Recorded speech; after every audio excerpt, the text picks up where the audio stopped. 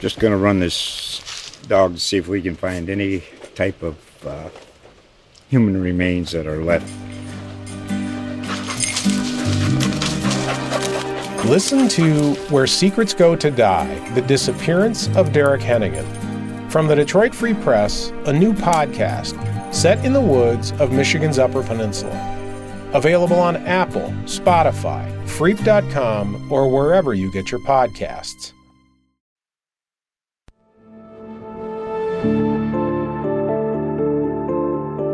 I'm Dale Denwalt. And I'm Nuria Martinez-Keel. You're listening to The Source. Thanks for joining us as we discuss the Oklahomans' most impactful stories with the reporters who wrote them. Oklahoma's cattle population has fallen 12% as ranchers struggle to provide food and water for their livestock. Many people in the agriculture industry are calling the current drought a crisis.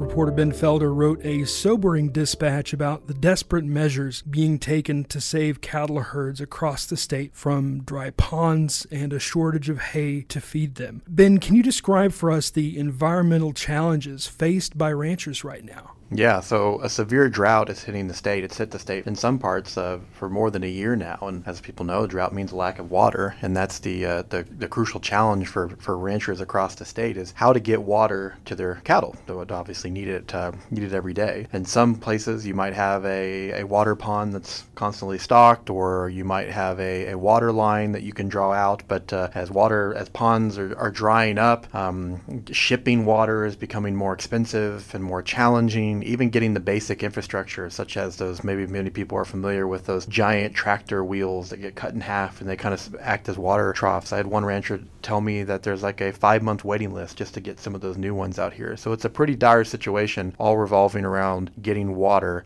to cattle. When they're faced with a lack of water and then obviously hay and food for that as a result of water, what options do ranchers have when they don't have those traditional resources, and what is the state doing to help them right now? Well, when you don't have water on your property, so if your pond is dry, then you've got to ship the water in, and that's not an option for everybody because of the costs and just kind of the demand right now is exceeding what's available. But farmers are trying to find some creative ways or new ways to not only meet the crisis today, but also, knowing that this is probably not going to end anytime soon, or we're going to continue to see this kind of cyclical drought conditions. I've talked to some who are saying that we need to invest in new power sources at pumps. The pumps need electricity. You can't always run an electrical line out to the middle of nowhere. So how can you use solar panels maybe in order to make these pumps functional? Maybe the silver lining of the ponds being dry is that they can go in and clean them out to make them more efficient in the future, so that they can kind of retain their water better. So ranchers are looking at both the immediate and the long term. And when it comes to what they're looking to for a state response, that's kind of what I'm hearing from state agriculture leaders as well, is what can we do right now to meet this immediate need, but also what can we do to kind of meet future needs. And once again, if you put in a pump with a solar panel, powered infrastructure, that helps you today, but it also helps you down the road. And what the state is doing right now, the most impactful thing they're doing right now, is they're trying to decide how to spend $3 million worth of emergency drought funds. That's not a big number. It's not going to go very far, but it is something. And right now, anything would be helpful. So Oklahoma is no stranger to drought, but from your description and interviews with people in the industry, it seems different. How does 2022 compare with struggles they've experienced in the past? Oklahoma is no stranger, obviously, to extreme weather, and farmers and ranchers of any age will tell you that, whether they've been, on the land for decades or they just remembered the stories of their parents and grandparents. But you talk to many, and they'll say that it definitely is becoming more intense and more extreme. We're seeing, 50-year droughts now happen every 10 years. And the current drought we're in, like I said earlier, has been impacting parts of the state for more than a year. And so I think it's something that farmers and ranchers who have that firsthand experience, you can go back and look at the stats of weather and, what major events that Oklahoma faced when you go back and look at kind of the historical record. But to talk to them, the actual those that have the experience of working in the field every day, they will, many will tell you that this is as bad or as worse as they've ever seen it. And so there is an acknowledgement that, hey, the climate is changing. Now, we can talk about whether or not there's a belief that that's man-made or that's just caused by some other factor. But the reality is the agriculture community, I think, is aware, maybe more than anybody, especially here in Oklahoma, that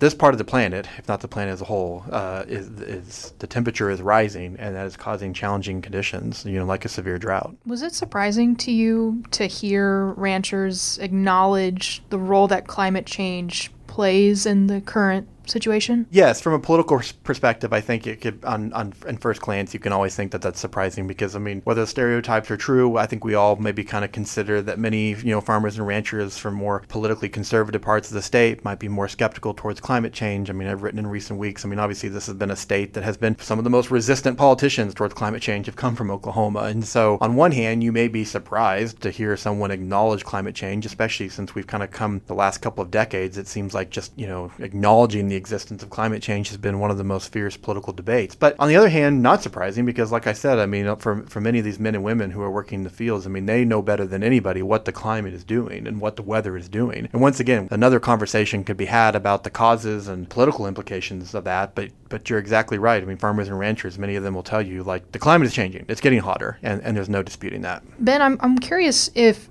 this drought is covering the whole state, or if there are certain parts of the state that are maybe spared from this and other parts that are particularly hard hit by this drought. It is hitting some parts of the state worse than others. I think in western Oklahoma and southeast are hitting some severe parts of the drought. Some of those places have been at category 4 and 5s for well over a year. When you look at Oklahoma, what's really interesting about the landscape here is that west of Oklahoma City, the western part of the state, is drier, and the eastern part of the state is greener. Now, the eastern part of the state is being impacted by the drought as well, but the conditions maybe in some parts of eastern Oklahoma maybe feel or look a little different than they do in western Oklahoma. And you see that even in normal times or non-drought times. You need more acres in western Oklahoma to have 50 head of cattle than you do in eastern Oklahoma, just because of the greenery and the grass that's available and that kind of thing. But it's definitely impacting farmers and ranchers all across the state. And that was something that I've been talking to some officials with various ag groups. They can pinpoint and they can direct me and they have to ranchers in all corners of the state. Yes, some are being hit harder than others. But even if you're having a mild drought right now, you're still impacted. If your demand has increased for hay or water, you're competing now with other parts of the state and other states that are maybe, even if they're having a more severe time, you're still having to compete with them to get the resources and infrastructure necessary. So these farmers and ranchers are having to make really tough decisions about where to buy water, where to buy hay, how to get it not only to their farm, but get it into Oklahoma if they have to go out of state for it. In your article, you quoted somebody suggesting that farmers and ranchers need to make a decision about how big their herds should be, with some suggesting that they should consider reducing the size and the number of cattle and livestock that they have. How sustainable is this, not only for Oklahoma's economy, but for the individual ranchers who are trying to make a living? Yeah, we're going to see some generational changes after this. And Nuria, you mentioned this in your opening, that we've seen kind of a 12% reduction of herds. Now, ranchers are always selling off cattle, but they're having to make decisions right now knowing that they can't sustain their herd much longer, that they're selling them off. And what that means is if you sell off a female cow, you've lost that ability to produce other cows. And there's a couple of things that come from that. One is you may see an increase in the market of beef. And some experts that I've talked to in this field have said you may see prices decline, or you may not see an initial rise in prices because there will be more cattle being sold back onto the market as farmers and ranchers are coming to terms with the fact that I've got to get rid of my herd now because I might not be able to do so, or maybe not be able to keep them alive, in a few months. But what that is going to mean is that next year, when some of those herds that they prematurely sold off that they would normally be, selling into the market, they're not going to be there. So, there are some that I've talked to that said they're predicting a pretty dire, beef shortage, maybe not this year, but next year as a result of this. And what that'll mean is a shortage means that there'll be an increase in prices. And so if you see beef prices go up, which we have seen in recent years, but if you see a spike next year, you can pinpoint to this time right now where we're seeing, ranchers have to sell off the herd. The other thing too, and I don't necessarily have any statistics on this to know how many this is impacting, but when you just anecdotally talk to people in the industry who know farmers and ranchers and know what people are going through, there are lots of ranchers who are near the end of their career, and they don't necessarily have someone to take over for them. That their children aren't going into the business like they did to follow in their parents' footsteps. And so for some, if you're selling off your herd, are you at the age where a year or two from now, when conditions have improved, are you going to want to get back in? I mean, are you going to just feasibly you've retired essentially, are you going to want to get back in? Two, are you going to have the money to get back in? And so I think one of the biggest fears too is that we're going to see some ranching operations,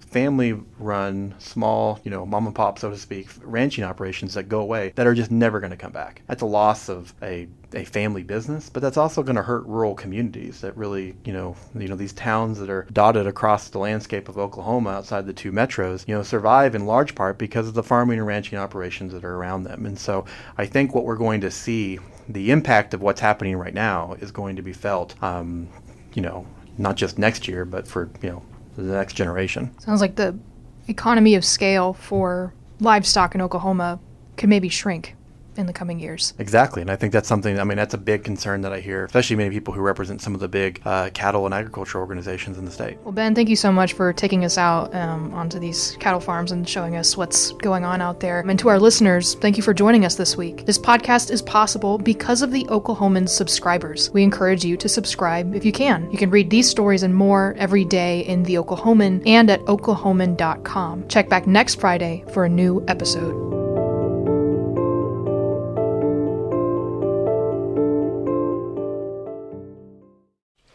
Just going to run this dog to see if we can find any type of human remains that are left. Listen to Where Secrets Go to Die, The Disappearance of Derek Hennigan. From the Detroit Free Press, a new podcast set in the woods of Michigan's Upper Peninsula. Available on Apple, Spotify, Freep.com, or wherever you get your podcasts.